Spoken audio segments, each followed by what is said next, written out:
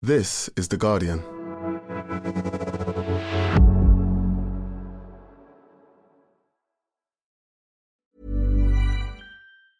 When you're ready to pop the question, the last thing you want to do is second-guess the ring. At BlueNile.com, you can design a one-of-a-kind ring with the ease and convenience of shopping online. Choose your diamond and setting. When you find the one, you'll get it delivered right to your door. Go to BlueNile.com and use promo code LISTEN to get $50 off your purchase of $500 or more. That's code LISTEN at BlueNile.com for $50 off your purchase. BlueNile.com, code LISTEN. Finding your perfect home was hard, but thanks to Burrow, furnishing it has never been easier. Burrow's easy-to-assemble modular sofas and sectionals are made from premium, durable materials, including stain and scratch-resistant fabrics. So they're not just comfortable and stylish, they're built to last. Plus, every single Burrow order ships free right to your door. Right now, get 15% off your first order at burrow.com/ACAST. That's 15% off at burrow.com/ACAST.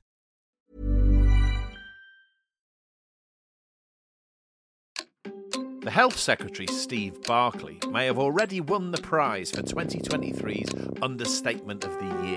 The experience for some patients and staff in emergency care has not been acceptable in recent weeks. Meanwhile, in the real world, the apparent collapse of the health service is causing untold misery and tragedy. Patients who need to be in intensive care or high dependency units are sitting in our A&E departments for hours waiting. It's just not safe by any shape of the imagination. Why has this awful crisis happened? And is there any way out? I'm John Harris, and you're listening to Politics Weekly UK for The Guardian.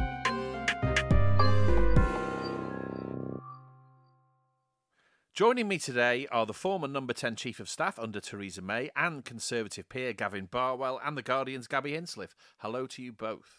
Hello. Hi, John. Just to start, we are going to have to talk about Prince Harry and his book, I'm afraid. Because everyone else is. I have to say, and I've had this conversation, I think, with both of you in the past, I am of a Republican disposition, and it sort of hardened my republicanism. What a strange, absurd, damaging, contorted institution the monarchy is. And it seems to me the strongest argument against it more than ever is what it does to the people right at the top of it. And this book is just replete with evidence of that.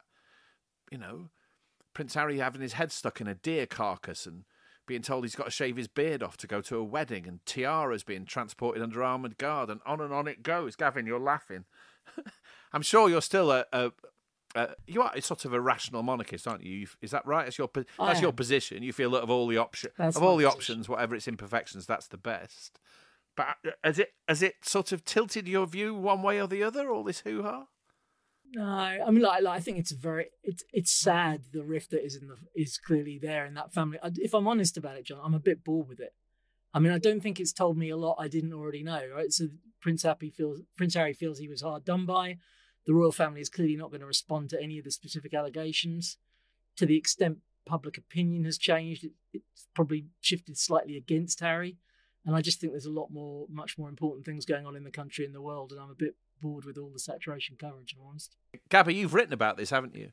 Twice for my sins. Yeah, I mean, I have to say, I started out by thinking, at the beginning, Meghan and Harry were both raising, issues with quite serious public interest, whether that was about, attitudes to race in the royal family, or whether that was about the pretty dysfunctional and pretty grim relationship that has long been between the royals and the media.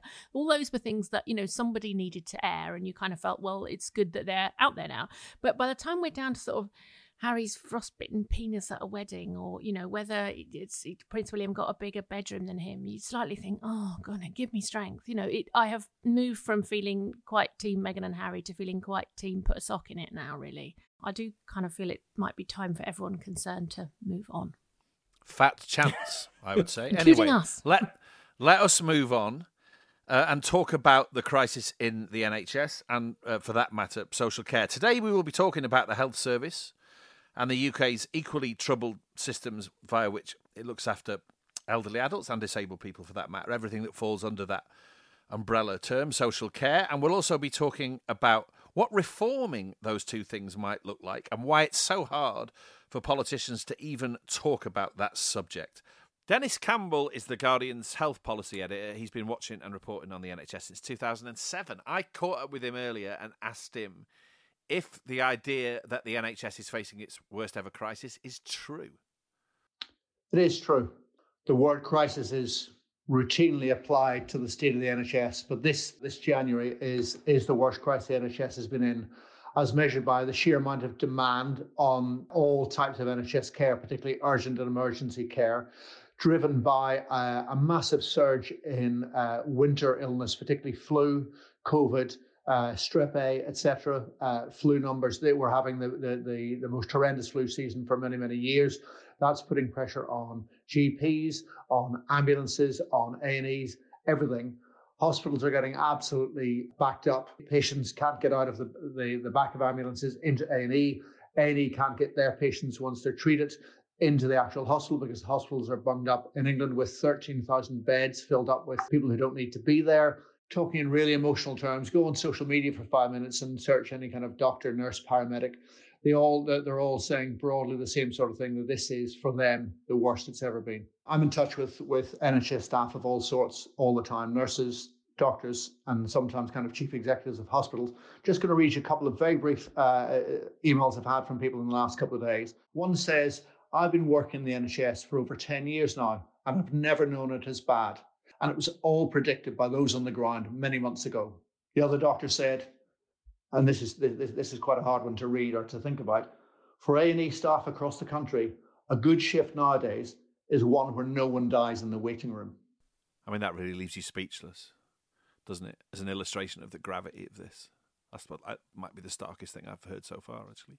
What's different about this cycle of the NHS crisis, this kind of perma-crisis that we now seem to have in the NHS, is that now you've got leading medical bodies, leading doctors, and also ambulance bosses telling us, anytime they're asked, that now the end result of all these delays for care, for ambulances, for A&E, for surgery, for all the rest of it, is that people are not just being harmed, but people are dying.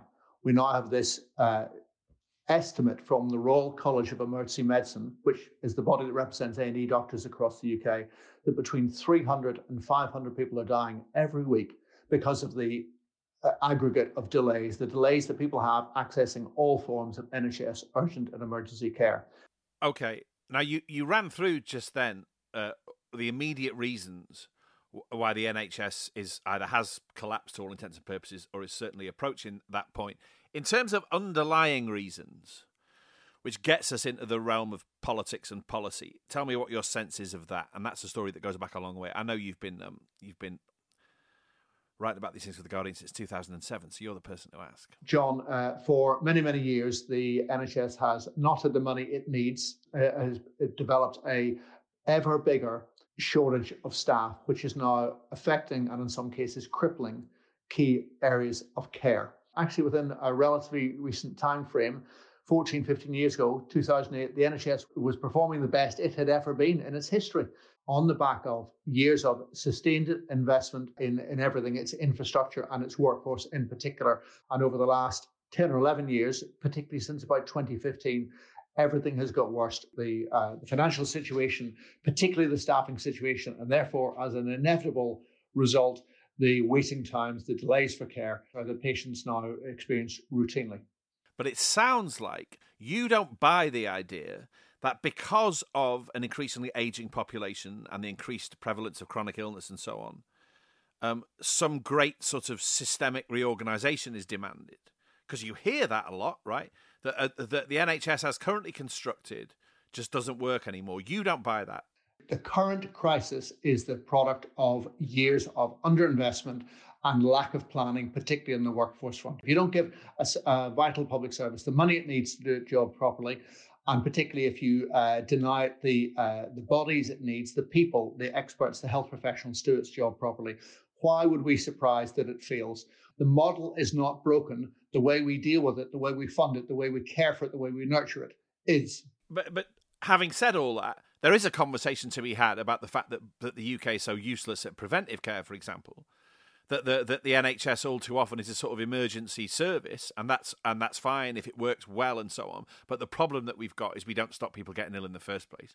That's a legitimate conversation to have about so-called reform, isn't it? Definitely. There's a lot more in terms of kind of smoking, drinking, particularly obesity, frailty in older people. There's so much more. The NHS certainly could and should become much more of a preventative health service, definitely. What's your sense, this is my last question, of what's going to happen now?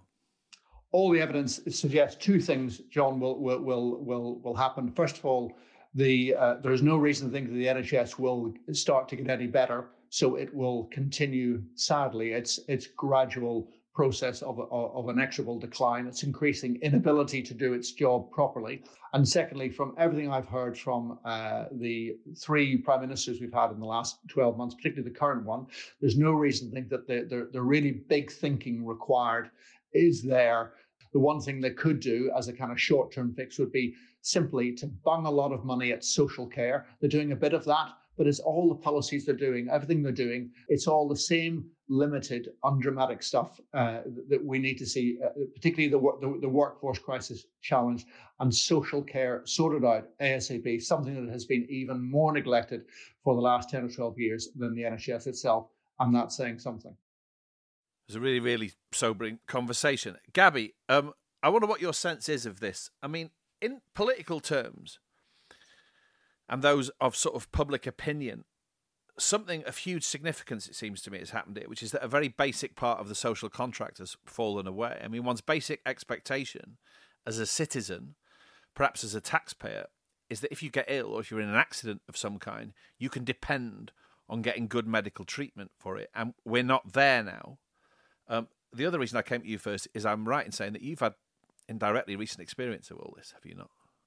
Yeah, I have. And it's, you can read as much as you like or talk to as many doctors as you like or, understand the theory of what's happening as much as you like. And there's nothing quite like seeing it happen to you in practice. I mean, I spent a bit of Christmas in A&E with a relative, and it is exactly, as everybody says. I think it was, you wait hours and hours, you get triaged when you get through the door, fine. Then you wait hours and hours and hours for a doctor. Then from the point where they say, okay, you need to be in, you wait hours and hours and hours for a bed. I think it was 21 plus hours in total. The thing I was most struck by actually was seeing the effect on the staff was doctors coming in and out every 5 minutes saying, you've not got, they're looking for literally anywhere to examine a patient in private, literally a broom cupboard. Because you can't ask someone to strip off so that you can look at their rash that might be sepsis in the middle of a crowded waiting room. The machines were bleeping all the time, the drips and the monitors that are attached to your patient, they're just bleeping constantly. You think, does that mean something's gone badly wrong? And the nurses were saying, no, it's because everything's running off battery power. We don't have any plugs here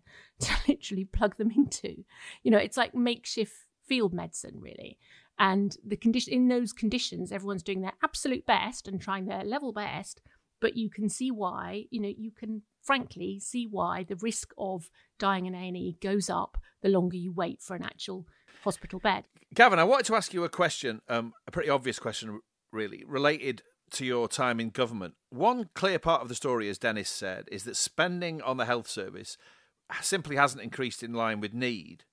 And particularly the share of the population in old age. Should you have acted on that? Yes. I think, look, the May government did. One of the things she did was this sort of long-term plan for the NHS, which included a step change in the funding for the service. I think if Conservatives are being honest about it, you can apportion political blame as to whether Conservative government should have spent more or whether the difficult decisions that had to be taken from 2010 onwards are partly to blame for what went before. I don't think it's helpful to go through that argument, but I wouldn't for one moment question what Dennis said, which is that a significant chunk of the problem at the moment is a resourcing issue. I think there's more to it than that. Your question about public health sort of was one that's worth exploring. And I also think COVID is undeniably a factor here. There are several things at work here, but if you're saying to me, John, if the simple question is, are the spending decisions that the government took post-2010 a factor in it? Yes. And it's one of the reasons why Theresa made that step change in funding in 2017, but that clearly wasn't enough to avoid the problems that we're seeing now. I've been struck by how slow and clunky the government's response has been to all this. I suppose there's a sort of choreography of crisis that governments have to be good at. You know, you acknowledge emergencies when they happen, and you have to make people believe that you are keen to get stuck in, you know. I think the government still seems to be in a state of denial, really, and that political failure, it seems to me, blurs into their approach to the strikes. It was always going to have to be a deal, and yet it seems to have taken a very, very long time for them to recognise that they're going to have to offer more than they have so far. You know, there's that constant sense of being just a bit behind the curve where everyone else can see where this is going. I'm sorry, you know, you might not like it, but you are going to have to come up with some more money. And they've wasted a lot of time that they could have spent getting to grips with, okay, how, what money, where from, what do we want in return for it? You know, that process has just taken too long. And I think they've also been slightly paralysed by the thinking that, well, if we do it for the nurses, we'll feel compelled to match it for every public sector profession that's out on strike. And I'm not sure about that. You know, I think there are differences between some of these strikes. There are differences in public sympathy. There are differences in Gavin is visibly nodding. Justification for what they're asking for. What's going on here, Gavin? Why have they been pretty rubbish at responding to this? So I'd say three things. The first thing I want to do is controversially give a bit of credit to someone, which is Steve Barclay, the Health Secretary, right? And who probably isn't number one at the top of the sort of list of NHS staff who they like at the moment. But over the summer, he was trying to warn people that this problem was coming. If you've got pressure coming over winter, the time to deal with it in policy terms is the summer before, to get the resources out there, to have a plan. And part of this is the consequence of the political chaos over the summer when we basically had a non-existent government and then the turmoil of the trust period. And Steve was trying over the summer to get people to pay attention to what was potentially coming down the line. Okay, but that leaves open the question of why, to go back to something I said earlier, even when it comes to this basic political choreography that any competent government sort of engages in response to a crisis, it's not there. Why is that lacking? It seems almost odd to me that that's lacking. So I think Gabby is absolutely right on the strike issue. They've got themselves into a ridiculous position that was clearly not going to be sustainable. It's been obvious to me from the start of this that the answer is going to lie in either a one-off payment of some kind or bringing forward next year's pay increase to January, or a minimum cash amount so that the lowest paid nurses get larger increases than the pay. You know, there are ways of coming up with an answer which is not undermining completely the integrity of the pay review recommendation, but nonetheless giving the RCNs enough that you can reach a compromise. And I think if you listen to what the RCN is saying, they are willing to meet the government halfway. To me, the most frustrating thing of the whole thing is denying that there is a crisis going on. I think it's so damaging to politicians. This is something Theresa got right, I think, that when something isn't going right, the most important thing is to acknowledge you've got a problem, because you can't really begin a solution unless you understand the gravity of the issue. So let's talk about social care. Clearly, this crisis, if that's the right term, isn't just about the health service. There are reckoned to be 13,000 hospital beds or thereabouts occupied by people who could be discharged, but in terms of care outside hospital, there's just nowhere for them to go, and that obviously plays a massive part in all of this. I've looked into this in quite great depth over the last couple of weeks. Last Thursday, I spoke to a doctor who works in acute medicine. That's the most sort of emergency kind of care once you're out of A&E, and she told me that 70% of the patients she sees are over 70, and she sees the same people coming back on the wards, out again, and then back in over and over again. And she says the single biggest factor in the chaos that is happening at a hospital is exactly this question of not being able to get people like that into social care settings, where actually they might get well quicker. You know, she said to me that hospital is not necessarily the best place to get well, as strange as that may sound. Certainly if you stay there for a long time. Now, Gavin, you work for Theresa May in an administration that had scars on its back from trying to change the social care system in England. That goes back to the election of 2017 and the so-called dementia tax. People may remember that would have raised the asset threshold for paying for care to 100,000, but it would also have meant including the value of people's homes in the means testing for home-based care. And obviously it triggered a huge backlash. Social care is a huge political minefield as much as the NHS, isn't it? If you go near it as a government, it tends to explode in your face. So I think our politics is really bad at dealing with long-term problems. That problems where if the government does the right thing, then there's pain for voters short-term and gain long-term. Right? There's no electoral dividend for that at the next election. And the only issues where we've avoided that problem are ones where we've been able to generate a cross-party consensus. So on climate change, for example, the two parties really, since the original Climate Change Act, have broadly been in the same place. Theresa was right in 2017 to put the issue front and centre. Her plan, the detail of the plan wasn't right. But the result of that election and what happened then meant the issue was based, because Corbyn had a completely different view, there was no possibility of getting to a consensus solution in that parliament. So we've basically made no progress at all. And all we're doing each year is throwing a bit more money at a broken system. And worse still, I suppose, because those plans for the so-called dementia tax were so sort of foregrounded in politics, the conversation about how people pay for social care goes back to the Dilnot Commission, which I think reported in 2011, a long time ago now, right? It seems that we can just about begin to have a conversation in how care is paid for, and the media can sort of cope with that. But meanwhile, what's fallen away, if it was arguably ever there at all, is any conversation about the state of care itself, Gabby. I mean, that's missing. It's almost been reported as a revelation in the last couple of weeks the state social care is in, and everybody should have known. They're very, very closely related, though. I mean, that's the trouble. I think, the political conversation focuses on mainly on costs, because that's the politically salient issue. That's the thing people complain about elections. They say, I don't want to have to sell my house because of care. And Boris Johnson focused, exclusively on that. Literally, his only interest in social care was how do we get people to not sell their houses. But actually, the cost of care, has implications for the quality of care. And at the moment, you've got a situation where care workers are paid appallingly, really badly, so they're leaving. Of course, they're leaving. How do you get higher salaries in social care? Only by funding local authorities such that they can purchase care at what it should actually cost. At the moment, councils are paying an absolute pittance for social care, and that translates into low salaries for the people working in it. We mentioned a moment ago that arguably the key issue in the midst of any conversation about social care, which is how much care workers get paid. When Rishi Sunak was interviewed by Laura Kunsberg on BBC One on Sunday morning, there was an exchange about that, a very pointed, interesting exchange, I thought, and it went like this. Talking to people today and talking to people over the last couple of years, there's a range of different things we can do to ensure people working in social care do feel valued. And part of that actually is giving them a sense of qualifications, professional training and development, and a sense of career progression. These aren't things that have happened properly in the past, but because of the extra funding that we're putting in, all of those things are going to be delivered. And when I'm out and about talking to people, they do value those things. It's not just about how much people are paid. Would you do a job as a care worker for £18,000 a year? Well, the job I'm doing is making a difference to the country as Prime Minister. That gets you to the nub of so many things that are in the news right now. I mean, so much of what's happening in the UK is about the fact that people aren't being paid enough, Gabby. That's it, isn't it? Yeah, it is. I mean, it's not the sum total of the problems in social care. Of course it's not.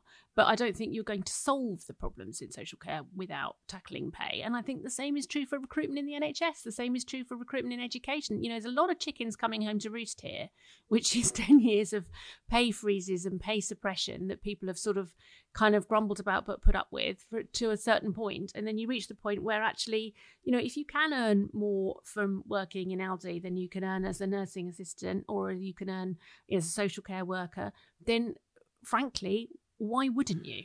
I was having a conversation with someone, Gavin, about 2 weeks ago, and I said probably the biggest domestic political story, aside from the NHS crisis, over the last 2 weeks, as strange as this may sound, was Sainsbury's putting up its basic hourly rate to £11 an hour.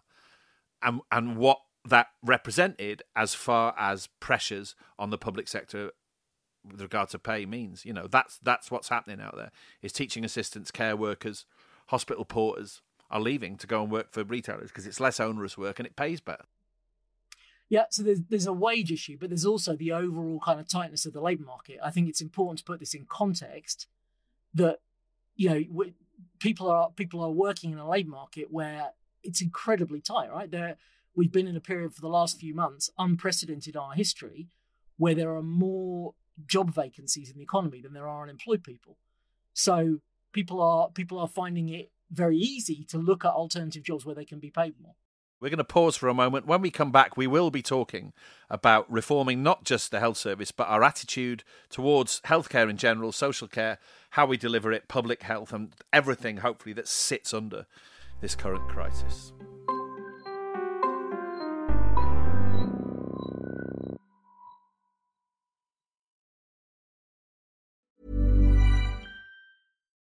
Ready to pop the question? The jewelers at BlueNile.com have got sparkle down to a science with beautiful lab-grown diamonds worthy of your most brilliant moments. Their lab-grown diamonds are independently graded and guaranteed identical to natural diamonds, and they're ready to ship to your door. Go to BlueNile.com and use promo code LISTEN to get $50 off your purchase of $500 or more. That's code LISTEN at BlueNile.com for $50 off. BlueNile.com, code LISTEN.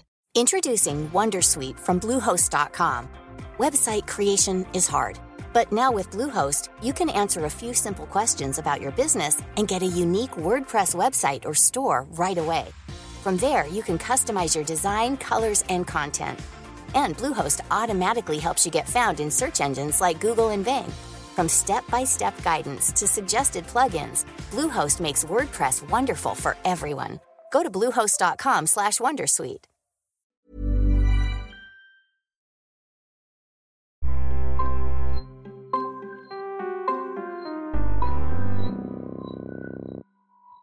Welcome back. One of the things that strikes me is when the word reform is used in connection with the NHS, a lot of people recoil. But obviously, with a society that's now older and proportionally iller than it used to be, clearly we need to start thinking about change. Whether you use the word reform about that or not, I don't know. But this is a very, very relevant and increasingly urgent conversation. I suppose one of the reasons there is that allergic reaction to talking about reform is that under the Blair-Brown government, and the coalition government that followed it, really, reform very often meant bringing in private companies to run services which up to that point had been in the public sector. And if you look into the history of that, we all know some of the most glaring parts of it. Virgin Care, for example, Richard Branson's company, doesn't exist anymore. It's since been bought out by another private firm. It ran lots and lots of services spanning the NHS and social care. Gavin, you may know, as someone with connections, strong connections to Croydon, that Virgin Care ran the urgent care centre at Croydon University Hospital from April 2012 under a £6 million contract. I live not far from the city of Bath, and my daughter was in hospital in Bath and had a prescription when she came out that had a Virgin logo on it. The same thing, the same logos on Sex Pistols records. It was a very strange sort of sensation seeing that. Obviously, there are huge questions about whether that's right, as far as some people are concerned, including in a moral sense.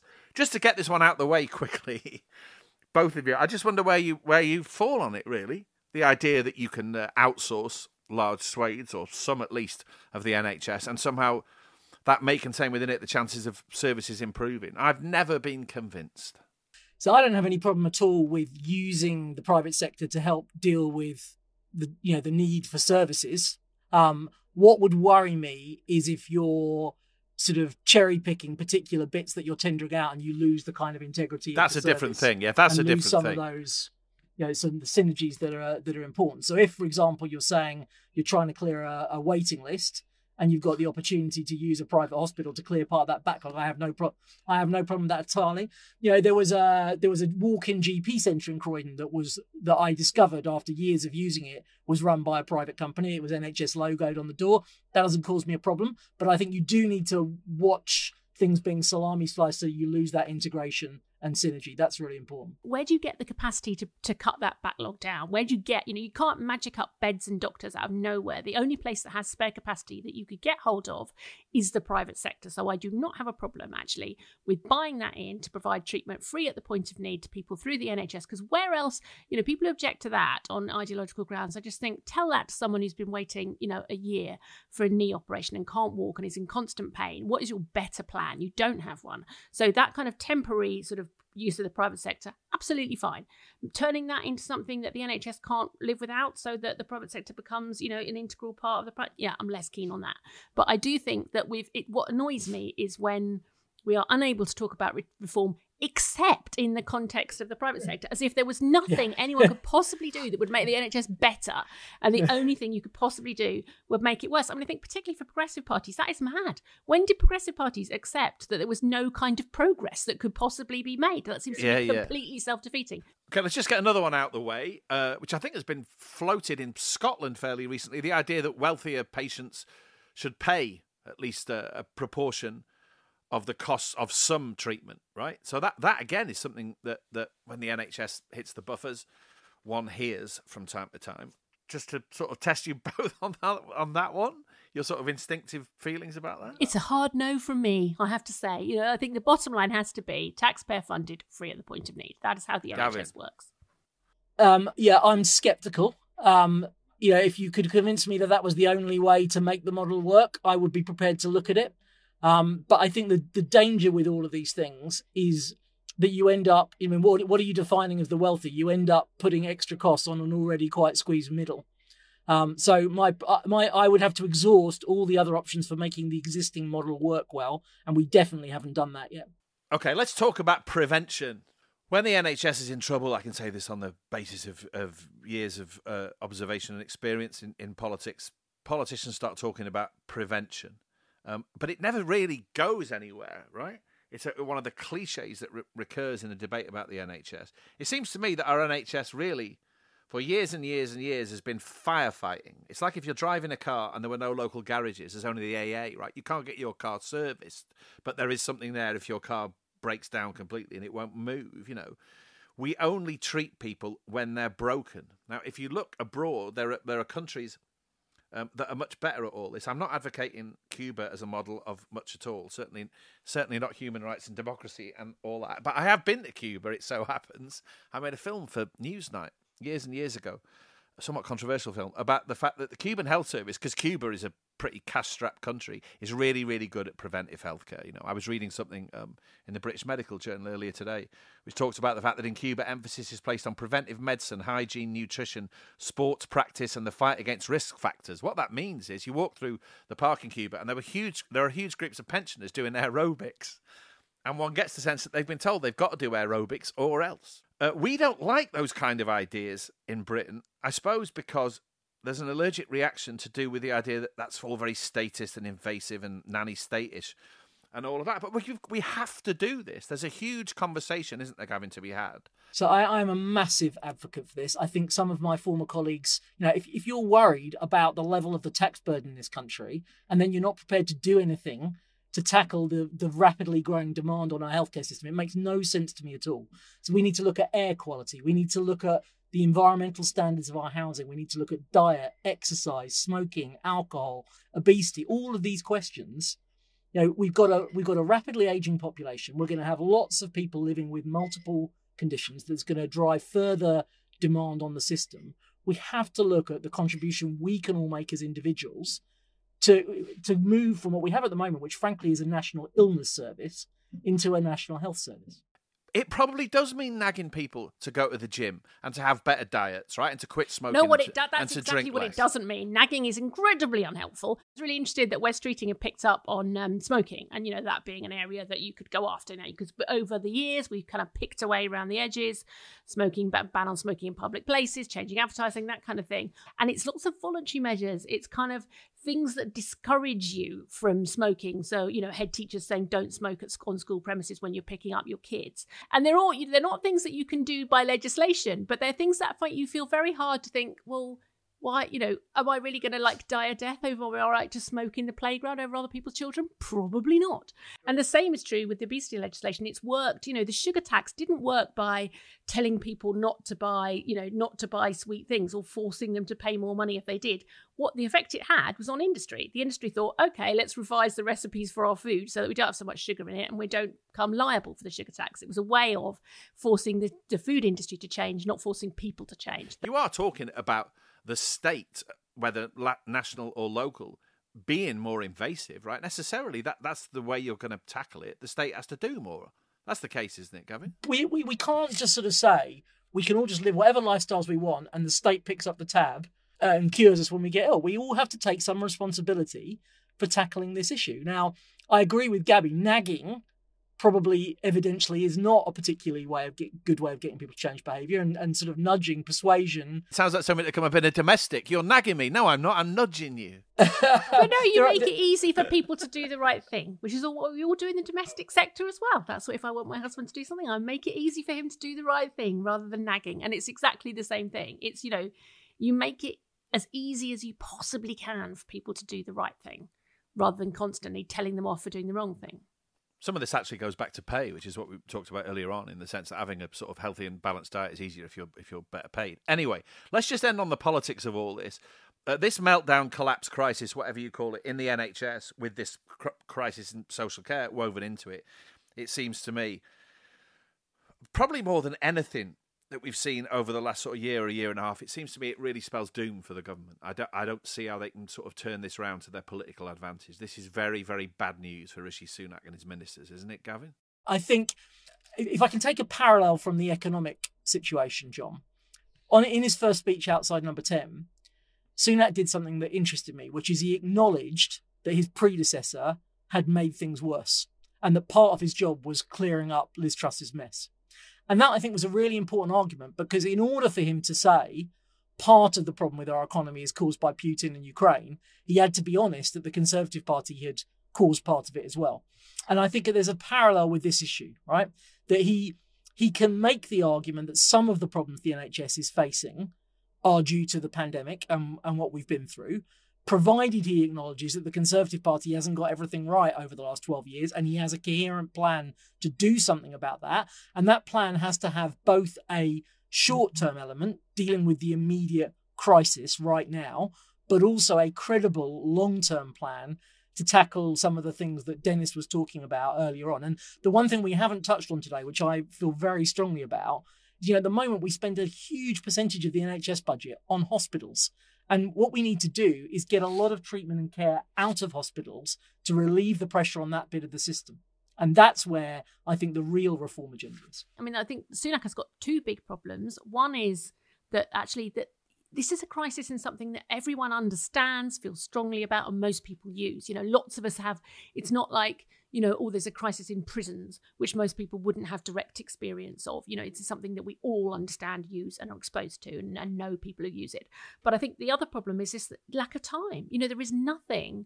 Frankly, we're almost into the long election campaign now. We're maybe 18 months from an election.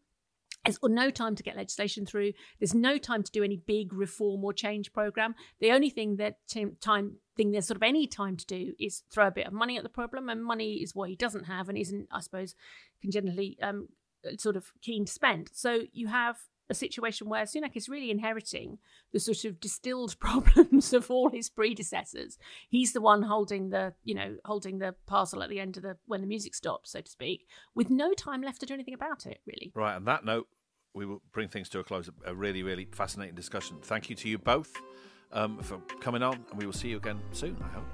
Thank you. Thank you. Thank you for listening. I hope you enjoyed today's episode. If you did, as I always say, make sure you subscribe to Politics Weekly UK wherever you get your podcast, and even better, leave us a review.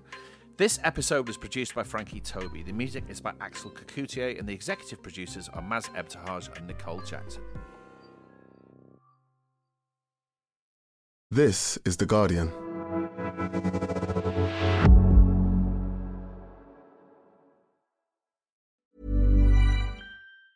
Tired of ads barging into your favorite news podcasts?